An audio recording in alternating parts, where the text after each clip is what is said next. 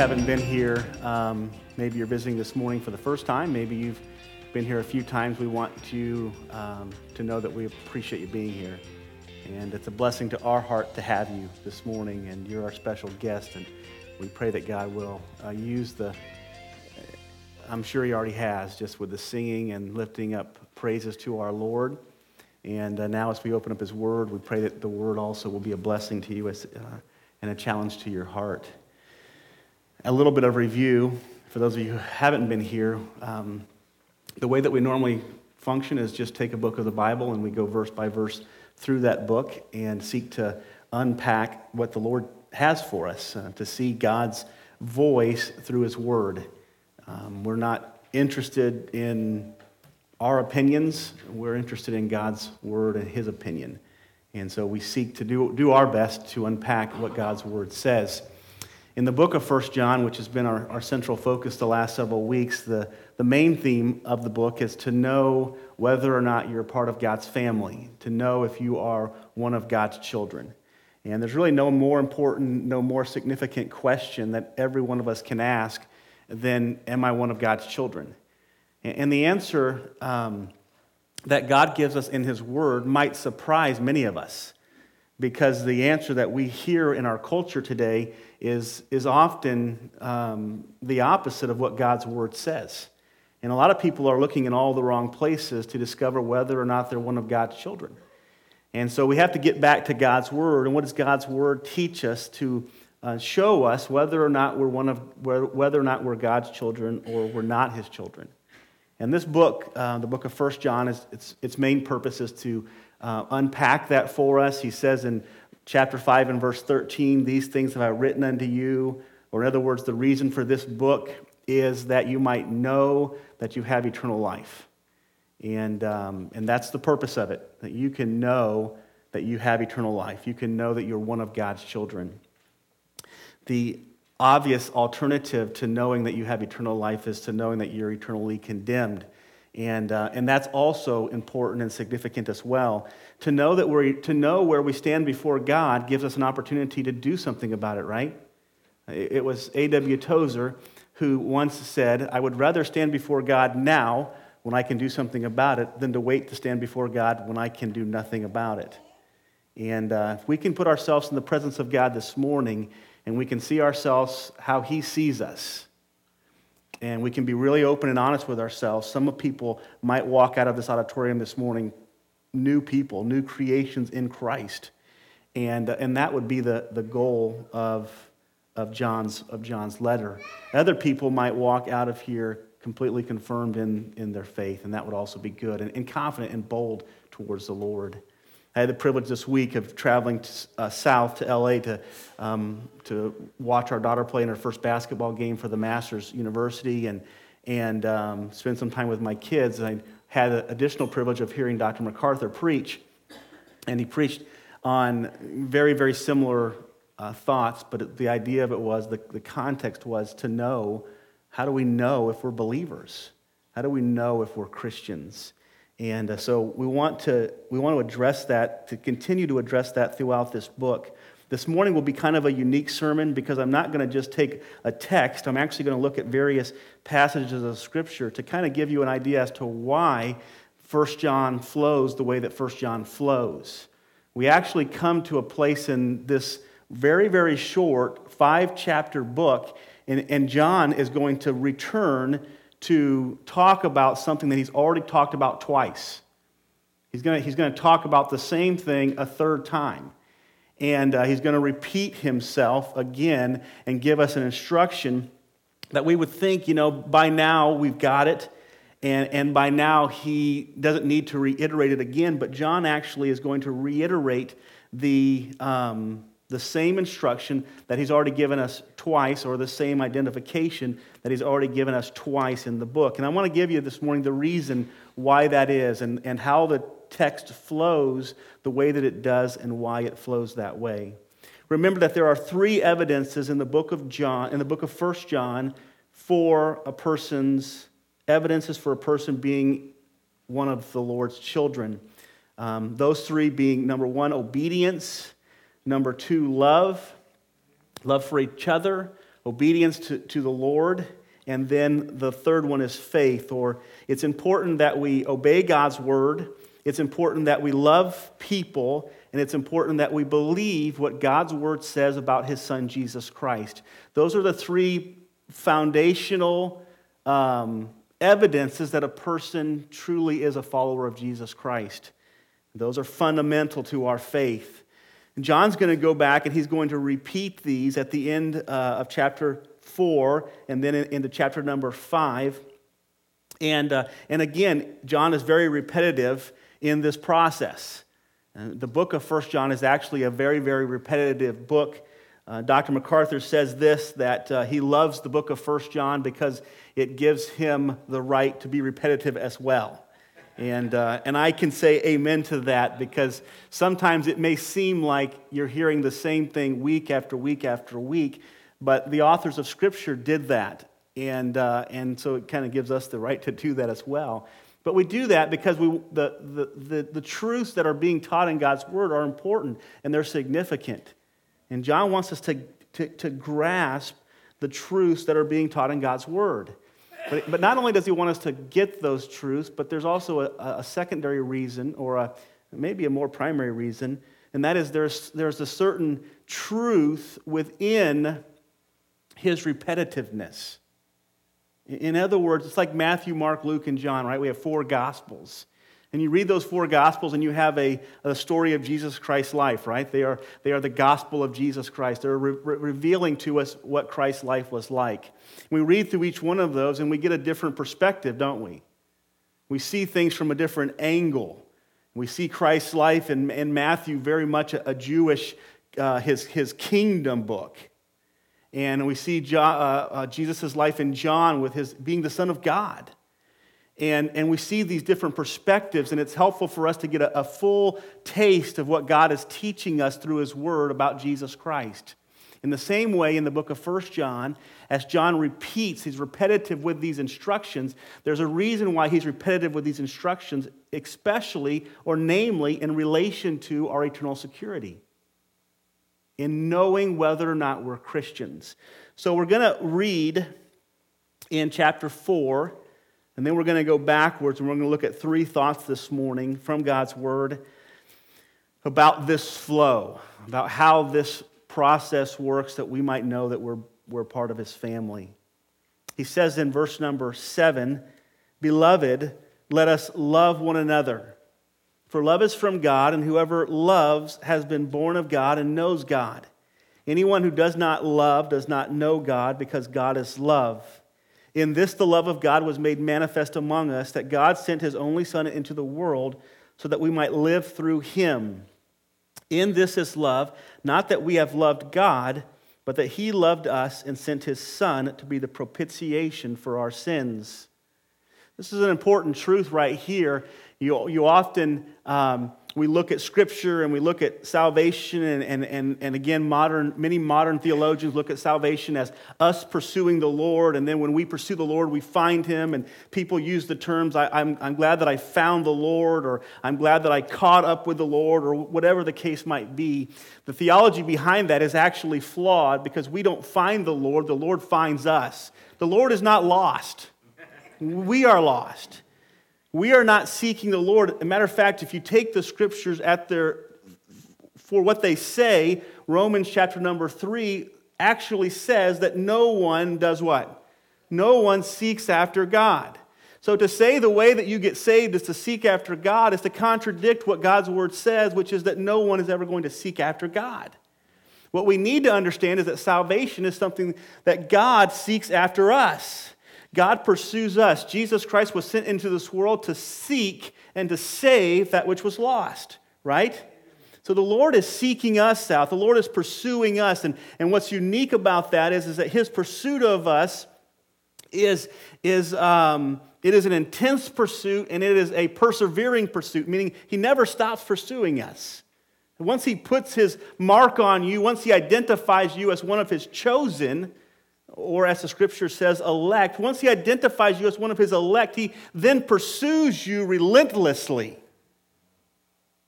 And he gets you, doesn't he? He doesn't fail in anything that he seeks to accomplish. The Lord Jesus Christ never fails in accomplishing what he seeks to accomplish. Listen, folks, the reality is this morning, if Jesus Christ failed in anything, he could possibly fail in everything. And when you think about the natural end to that thinking, things get really bad for Christians really fast, don't they? Jesus cannot fail because of who he is, and Jesus cannot fail because of the impact it has on everyone who trusts in him. 1 Corinthians 15, he talks about that very thing. If our faith in the Lord Jesus Christ is only profitable in this life alone, then we are all men most to be pitied. Because Christ's work is not just an earthly work, it is an eternal work. It's not that we love him, it's that he loves us. It's not that we know him, it's that he knows us. It's not that we have accepted him, remember this. It's not that we have accepted Jesus, but that it's that Jesus has accepted us. And when Jesus accepts us, that's when we are brought into a relationship with God the Father, not when we accept Jesus. We need to get that, understand that. Listen, folks, this is what brings us to a state of humility and brokenness before God. This is what brings us to our knees before a holy and just God and pleads with him for mercy and pleads with him for grace and deliverance. Not the idea that we come to him and demand mercy from him and demand deliverance from him. We have no right to demand anything from God.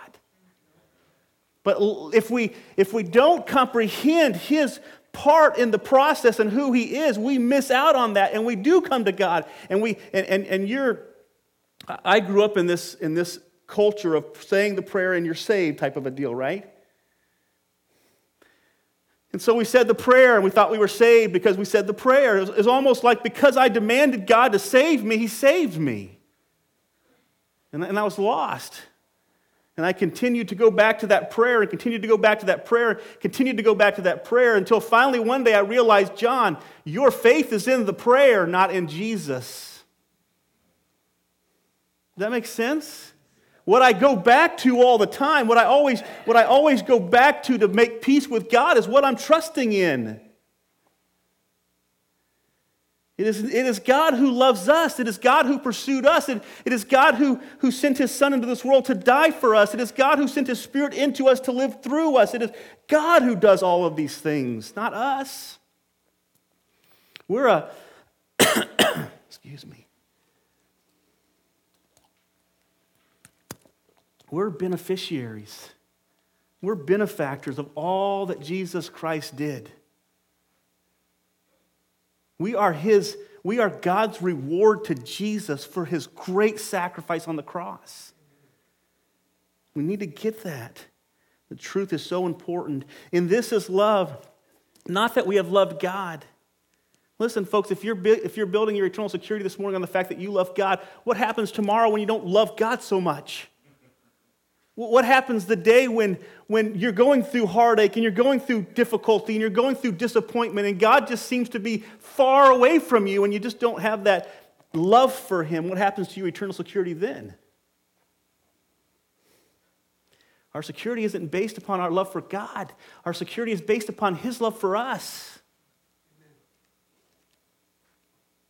Our salvation is not based upon our love for God. It's based upon his love for us.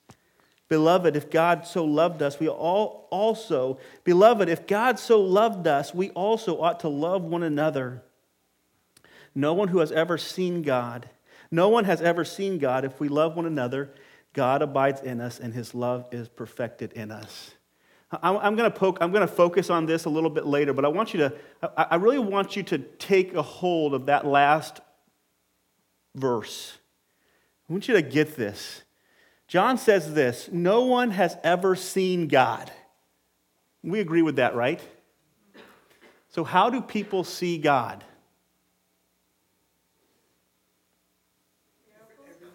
Okay? I want you just to think about it. God is seen through us. No one has ever seen God, but, he says, if we love one another, God abides in us and his love is perfected in us or through us. God is seen through his people. And that's how other people get to experience, know God, and possibly come to him for salvation, or at the very least, hear the gospel of his son, Jesus Christ. So, with that introduction, go with me to 1 John chapter number 1. 3 things. I want you to see the process. I want you to see the flow. And I want you to remember this. This flow that is in this text of Scripture is the same exact flow of the whole of Scripture. Meaning that if you take every piece of Scripture and then you take the whole of Scripture, Genesis 1:1 to Revelation 22, you will see this flow. So John doesn't deter from a flow that's consistent with all of Scripture. He utilizes it to describe for us where we can have and know eternal security. First of all, we want to remember this. God is dealing specifically with loving other people. Okay? He's, again, reiterating it for the third time. Love people. Okay? Now, in chapter number 1, he talks about loving people. Chapter 2, verse number 7.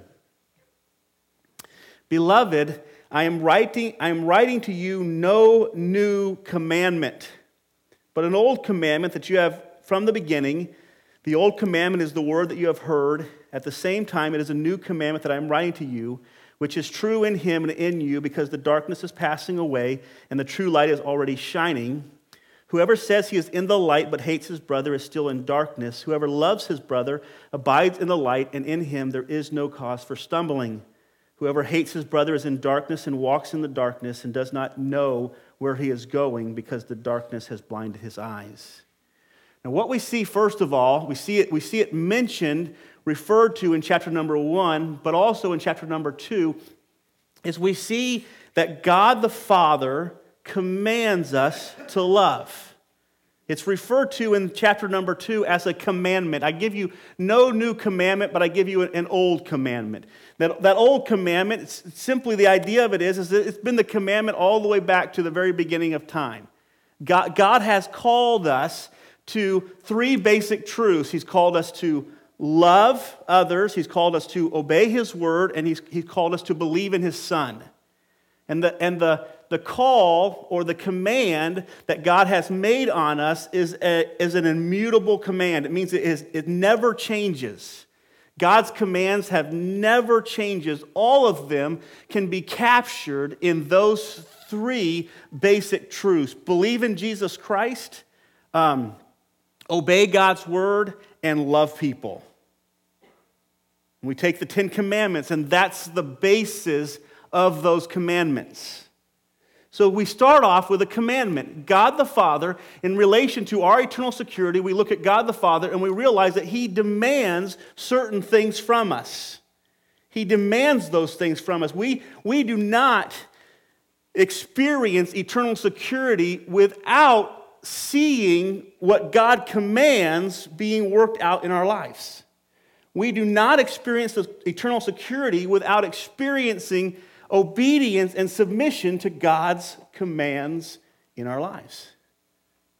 We see that they're commands. We know that salvation does not come by obedience, but it comes by faith or by grace through faith. Salvation comes by grace through faith. But remember this, somebody who gets saved will manifest the commands of God. And it doesn't change the commands of God. Somebody who says, well, I know I'm a follower of Jesus Christ, but I choose to do whatever I want to do. I believe that the grace of God is a license or a right for me to live however I want to live. Those people have totally misunderstood the gospel of grace. Grace doesn't only say that you are justified, but grace changes you on the inside and makes you new and ultimately changes you on the outside. Grace alters who we are. It empowers us and enables us to do what we ought to do. So the grace of God, we begin with this idea of love. We see it from God the Father's perspective. It is a command. God commands us to love other people. It is an unchanging command. Hebrews 13 and verse 8, Jesus Christ is the same yesterday, today, and forever. His commands never change. His expectations never change. What God requires of us to be a part of His family never changes. It doesn't change from the Old Testament to the New Testament. It doesn't change from the Gospels to the New Testament. It is always the same. What God requires of us is always consistent with His character. Leviticus 19, verse 17 and 18, the Bible says, "You shall not hate your brother in your heart, but you shall reason frankly with your neighbor, lest you incur sin because of him. You shall not take vengeance or bear a grudge against the sons of your own people, but you shall love your neighbor as yourself. I am the Lord." God's commands are consistent. From the beginning to the end, what God requires of His people is consistent. Number two, in regards to God the Father commands us to love, these commands are imperative. They're immutable, meaning they're not changing. They're imperative, meaning that they are absolutely necessary for someone to enter into the presence of God. Hebrews says that there is a holiness without which a man will not see the Lord. So we start off by saying that I am responsible. I am accountable before God to obey His commandments 100%. I am accountable before God to obey His commandments 100%. Don't miss that. Don't lose sight of our accountability to obey God's commandments. And this is a commandment that is unchanging and it is imperative. Here's what he says in James 2 and verse 8 through 10. If you really fulfill the royal law according to the Scriptures, you shall love your neighbor as yourself. You are doing well.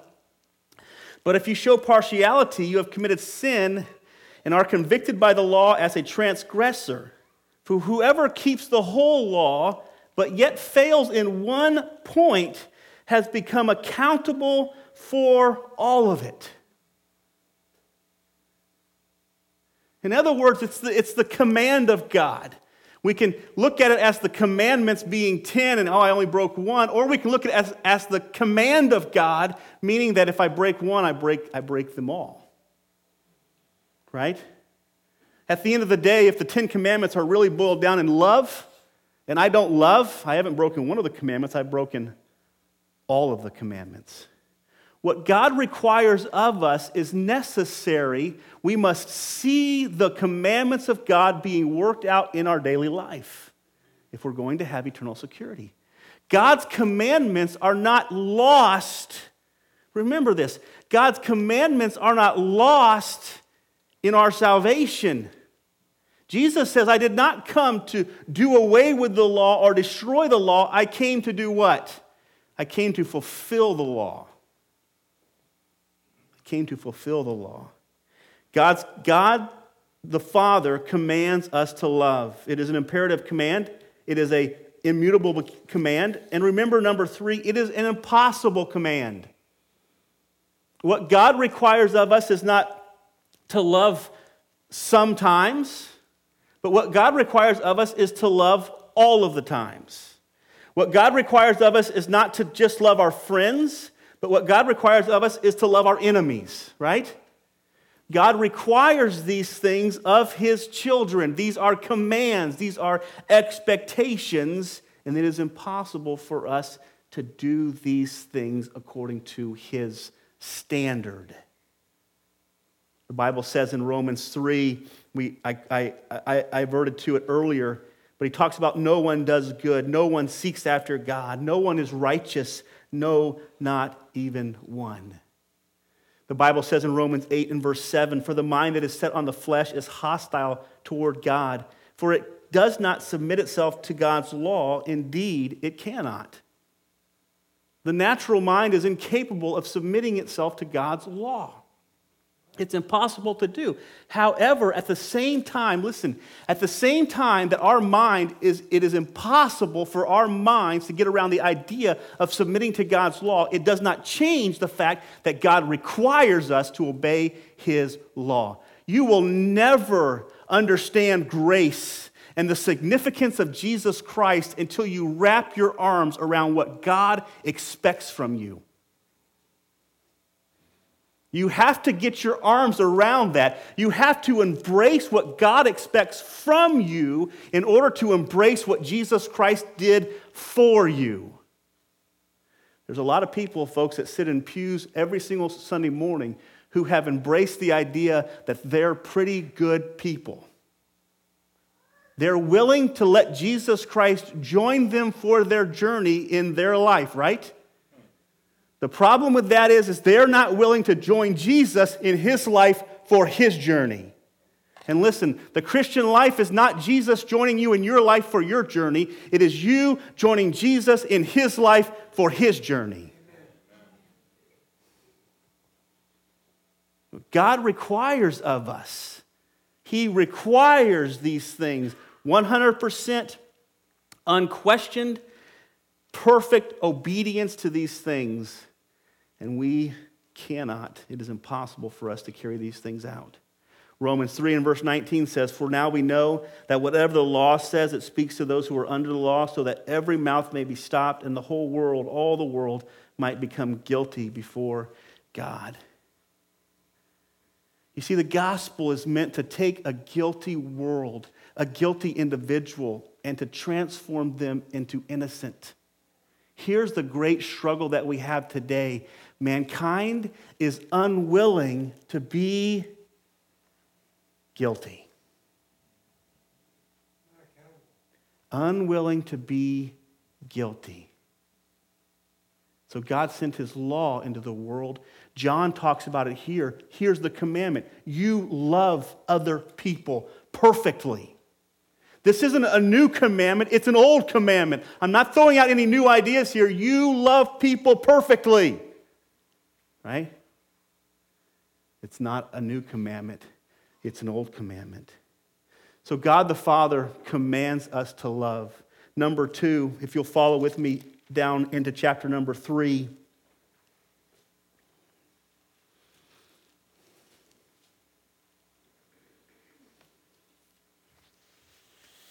So God commands this of us. We are incapable of accomplishing it, aren't we? So what God does is, 2,000 years ago, God sent His Son, Jesus Christ, into this world. God the Son came into this world, took upon Himself, was a man, became a man, and He lived in this life perfectly all of the things that God the Father required of Him, right? Jesus Christ satisfied all of God's commands that He made upon mankind. Remember this, okay? Everything that God meant to do with mankind was accomplished in Jesus Christ. Everything that God meant to do with mankind was accomplished in Jesus Christ. The Bible calls it first Adam versus second Adam. First Adam, God created perfectly, and he fell into sin and distorted all people after him. Second Adam, God the Son, perfect, never failed, but yet was tempted in all points just like we are.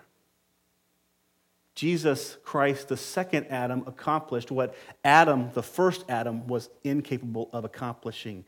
Jesus Christ, the second Adam, accomplishes what you and I, in the first Adam, are not capable of accomplishing. This is very, very important. Let's look at what he says here. Verse 16 in chapter 3, he says, "By this we know love, that He laid down His life for us, that we ought to lay down our lives for the brethren." And he talks more in this passage of Scripture, but I just want to focus in on that verse. What he's referring to here is he's referring to the life of Christ, that Christ Jesus was the fulfillment of God's requirement for us to love others perfectly.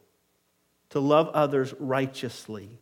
The Bible says in Romans 5 and verse 8, "For God showed his love for us in that while we were still sinners, Christ died for us." 1 Peter 1:22, "He committed no sin, neither was deceit found in his mouth." Hebrews 4:15 says, "We now have this high priest who is able to sympathize with our weaknesses because he was tempted in all ways as we are, yet without sin." Jesus Christ was the perfect Son of God. He was perfect God. He was perfect man. He was the fulfillment of all the things that God requires of his people. And when you get down to love, he says this, John 15:13, "Greater love hath no man than this, than someone lay down his life for his friend." Who is he referring to there? He's referring to the work of Jesus Christ. John chapter number 10, he says in verse number 11, "I am the good shepherd, I lay down my life for the sheep." Never has anyone loved like Jesus loved.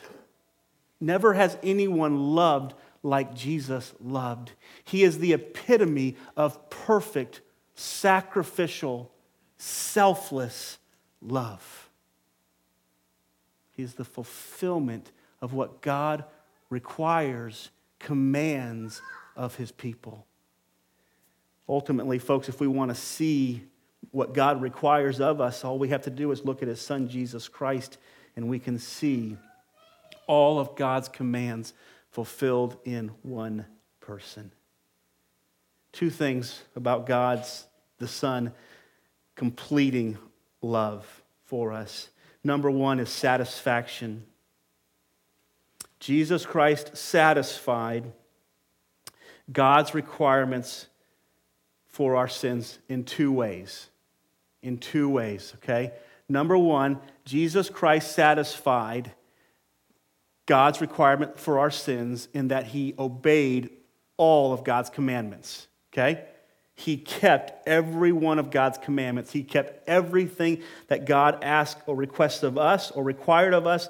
Jesus Christ completely and totally satisfied it. Matthew 5:17, "Do not think that I have come to abolish the law or the prophets. I have not come to abolish them, but to fulfill them." Jesus Christ came to satisfy every requirement that God made on his people. And he did it perfectly. And we read the verses earlier that he never sinned. Not one time. Jesus Christ never sinned. He was born of a virgin. He lived a perfect life. 33 years of his life, he then hung on the tree for the sins of other people. He was buried, the Bible says, for 3 days. He rose again the third day, defeating all things that are against, all evil, all Satan's works and hell. Jesus Christ defeated everything. He satisfied God's law in being obedient to it. Not only did he satisfy God's law in being obedient to it, but he also satisfied God's wrath on behalf of those who were not obedient to it. You see, Jesus Christ did everything perfect. He never sinned one time, but not only did he do that, which is great, right? But he also then took upon himself the sins of the world, the sins of his people, those who would believe. He took those sins on himself and he died on a tree and he satisfied the wrath of God on our behalf. And I will submit to you, when you look to the cross and you see the extent of Jesus Christ's suffering, know this. Know that that was what we were worthy of. That was what our sins demanded. When Jesus Christ hung on the cross, it was God the Father pouring out on God the Son everything that he required of sinners. You see, the interesting thing about God the Father is God the Father is perfectly just. When he wrote the law, he demanded that it be perfectly obeyed, and he demanded a perfect sacrifice for it. That is why it is such a horrific sacrifice on our behalf, because our sins required that type of sacrifice. The The Bible says in Isaiah 53 and verse 10, "Yet it was the will of God to crush him." Other versions say this, "It pleased the Lord to crush him. He hath put him to grief. When his soul hath made an offering for guilt, he shall see his offspring, he shall prolong his days. The will of the Lord shall prosper in his hands." Romans 8, 3 through 4, "For God hath done what the law, weakened by the flesh, could not do, by sending his own Son in the likeness of sinful flesh, and for sin he condemned sin in the flesh, in order that the righteous requirements of the law might be fulfilled in us." Amen? "Who walk not according to the flesh, but according to the Spirit." Jesus Christ satisfied all of the requirements that God hath made towards his people. In doing that, number two, if you're taking notes, he was satisfaction. Number two, he was standard. Get this. You ever have a teacher that graded on a curve? Anybody ever have a teacher that graded on a curve? Okay. So it's interesting. A teacher that grades on a curve takes the highest score in the class, right? And that becomes the 100%. So if everybody gets below an 80, then 80% becomes 100%, right? So they basically say, okay, we're gonna curve it because obviously the test was too difficult, so we're gonna curve it to that 80%, and now everybody is gonna be graded 80% or below. That's 100%. Listen to me. When Jesus Christ came into this world and he satisfied God's expectation, first of all, perfectly, the curve was removed. It was removed. There's no curve. Because someone satisfied all of God's commandments perfectly in the flesh. People say, well, he was the Son of God. Jesus Christ satisfied every one of God's commandments as a man. There's no curve. He was the satisfaction of what God required. He was the satisfaction of God's wrath, and he's also now the standard by which the world will be judged. It's a serious deal, isn't it? 2 Corinthians, the Bible says in chapter 2, "For we are the aroma of Christ to God among those who are being saved and among those who are perishing. To one it is a fragrance of death to death, and to the other a fragrance from life to life. Who is sufficient for these things?" Jesus Christ was the satisfaction of all God required, and Jesus Christ was the standard by which and through which all man will be judged. Now, God the Father commands love. God the Son completes love. Now we get to our text. And who do you think we're introduced to in our text this morning? God the Holy Spirit. And what God the Holy Spirit does is God the Holy Spirit confers love. It means that he gives us. God the Son accomplished everything for us. God the Holy Spirit gifts everything to us. He takes what Jesus Christ accomplished and he applies it to our lives. So we become the benefactors, the beneficiaries of what Jesus Christ has done on our behalf. We get to experience all of the blessings that Jesus Christ deserved to experience because he experienced all of the cursings that we deserve to experience, right? The Holy Spirit makes all of this become real. He makes it all practical when he comes to live inside of you. He then represents you to God the Father. And because he represents you and he is God the Son's Spirit, because his representation is there, God the Father sees you as if you have completed all of the things required by God the Father. That's why 2 Corinthians 5:21 says, "He who knew no sin became sin for you, that you might become the righteousness of God." that you might become the righteousness of God in him, or in Christ, or Christ in you. We benefit from what Jesus Christ accomplished by having his Spirit living within us. He confers it to us. He is it for us. We get through, and I wrote the word down if you're taking notes again, through imputation. We get through imputation all of the things that Jesus Christ accomplished on our behalf. It literally means, it's a big fancy word, but it's not that hard to explain.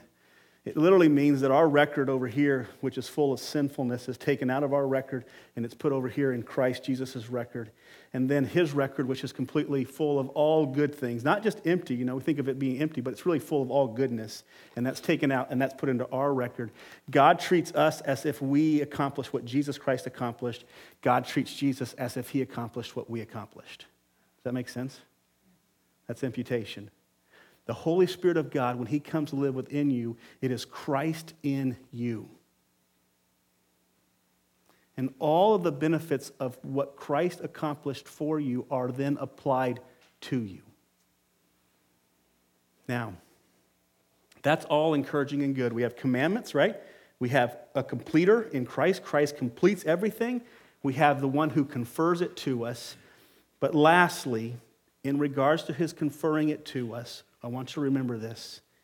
He not only imputes it to us, but he imparts it to us. Meaning this, what happens is we get to manifest, we get to live out the fact that God lives in. You see, that's truly the evidence. God requires perfection from us. The Spirit, the Son of God accomplishes perfection for us. The Spirit of God implants perfection in us. Right? And then when you start to see that come out of us, then you know that you are a child of God. You see, what happens is all of the work of God, it's all the work of the Trinity. He's doing everything, right? Where do we get our confidence and boldness from? It's when we see the work of the Trinity coming out of us. It's when we can see it. It's when things begin to happen, when attitudes begin to come out of you, when actions begin to come out of you that you know are not from you, but they are from something supernatural in you. And it's at that point in time in your life as a Christian that you begin to know that you are one of God's children. And then it's like he says in chapter 5, and he says it in chapter 4 too, he says that at this point we become confident. We become bold to begin to do the things that God requires us to do because now we're sure that we are his children.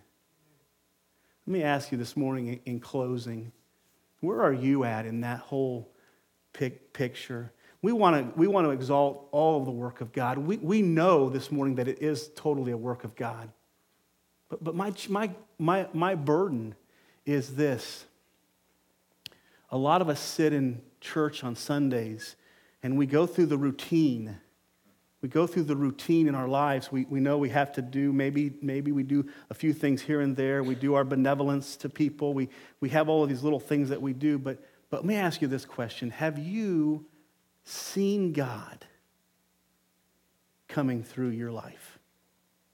Have you seen God coming through your life? Because this is the greatest evidence that you can have that you are one of his children, is that his Spirit lives inside of you and that his Spirit is working out of you what his Spirit has worked in you. I believe it's in Philippians chapter number 1, Philippians chapter number 2, and the Bible says in verse, I believe it's 12, he says, work out your own salvation with fear and trembling, for it is God who works in you, both the ability and the desire to do his good pleasure. At the end of the day, you say, Pastor John, I'm not. I've never seen the Spirit of God working in me. I've never seen the Spirit of God coming out of me. I don't know what to do. My suggestion to you is that you ask the Lord for the Spirit. The Bible says that an earthly father knows how to give good gifts for his children. How much more shall the Heavenly Father give the Holy Spirit to those who ask him? And you know something? If you ask the Father for the Holy Spirit and he doesn't give it to you, do you know what I suggest that you do? You ask again. And if he doesn't give it to you the second time, you ask again. And you ask until you have it. It isn't an option. This is eternal. You ask and you ask and you ask. Like if you were asking for bread and hadn't eaten for a month. You ask and you ask and you ask. Not until you think you have the Spirit of God living within you because you ask, but until you see the fruit of the Spirit of God living within you, you ask.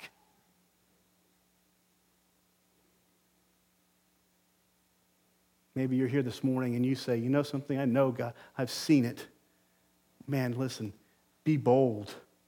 Be brave. We have nothing to fear, do we? If you are saved this morning, you are God's child. You see his fruits coming through you. You be bold and brave. And then lastly, maybe you're sitting here this morning and you have somebody in your mind that you're concerned about. Maybe they have professed Christianity, but it's pretty obvious to you that there is a lack of the Spirit of God living within them. We probably all have people like that in our world. Here's what my challenge to you is. Pray for them. Pray for them. Pray that God's Spirit will convict their hearts, that they will see what he requires of them, that they will understand that they cannot satisfy what God requires of them, that they will embrace Jesus Christ, and they will plead with his Spirit to come into them. And then I'd say as well, not just pray for them, but if you have an opportunity, say something to them. I'm going to close with this illustration. We had back home I worked a second job at a medical clinic, and we went through a branding process, right? So we got this theme. This was our theme. It was really short, brief, and just like it said who we were. And the whole idea of the brand was this. If anybody ever goes off brand, you just say to them, is that who we are? Right? You didn't have to really, attack them or come down on them. You just say, hey, is that who we are? This is our brand. This is what you're doing. Does that really say who we are? Sometimes we need to do that to people who profess to be Christians. Is that really who we are? Because some people have been deceived into believing that they are followers of Jesus Christ, and all we see coming out of them is the fruit of the flesh. It's true, isn't it? And their soul is on the line, and we can't be afraid. Yes, we can be wise, and we can be diligent in how we present it, but ask them, hey, is that who we are? We can say the truth in love. And I encourage you to do that and to know that we are in the last days and the Lord Jesus Christ's return could be very soon. And to have a passion and a burden for the hearts and lives and souls of the people that we're around. Let's pray. Father, we thank you for your word. We thank you for your goodness and your grace to us. We thank you for the salvation that you have gifted to us and the indwelling Holy Spirit that guides us and empowers us and enables us to do the things that you require of us. Lord, if we see those things coming out of us, Lord, not perfectly, but they come out of us, and we see your Spirit's presence there, might it make us bold. Might it make us confident and courageous to do things for your kingdom and for your glory that only your Spirit's indwelling could cause us to do. We pray your blessing upon the remainder of our service this morning and this week, that you will be with us in a special way to work out your will in our lives. We pray your blessing upon the Harvest Festival on Tuesday, Lord God. Be with those who will be a part of it and be glorified in it all. In Christ's name, amen.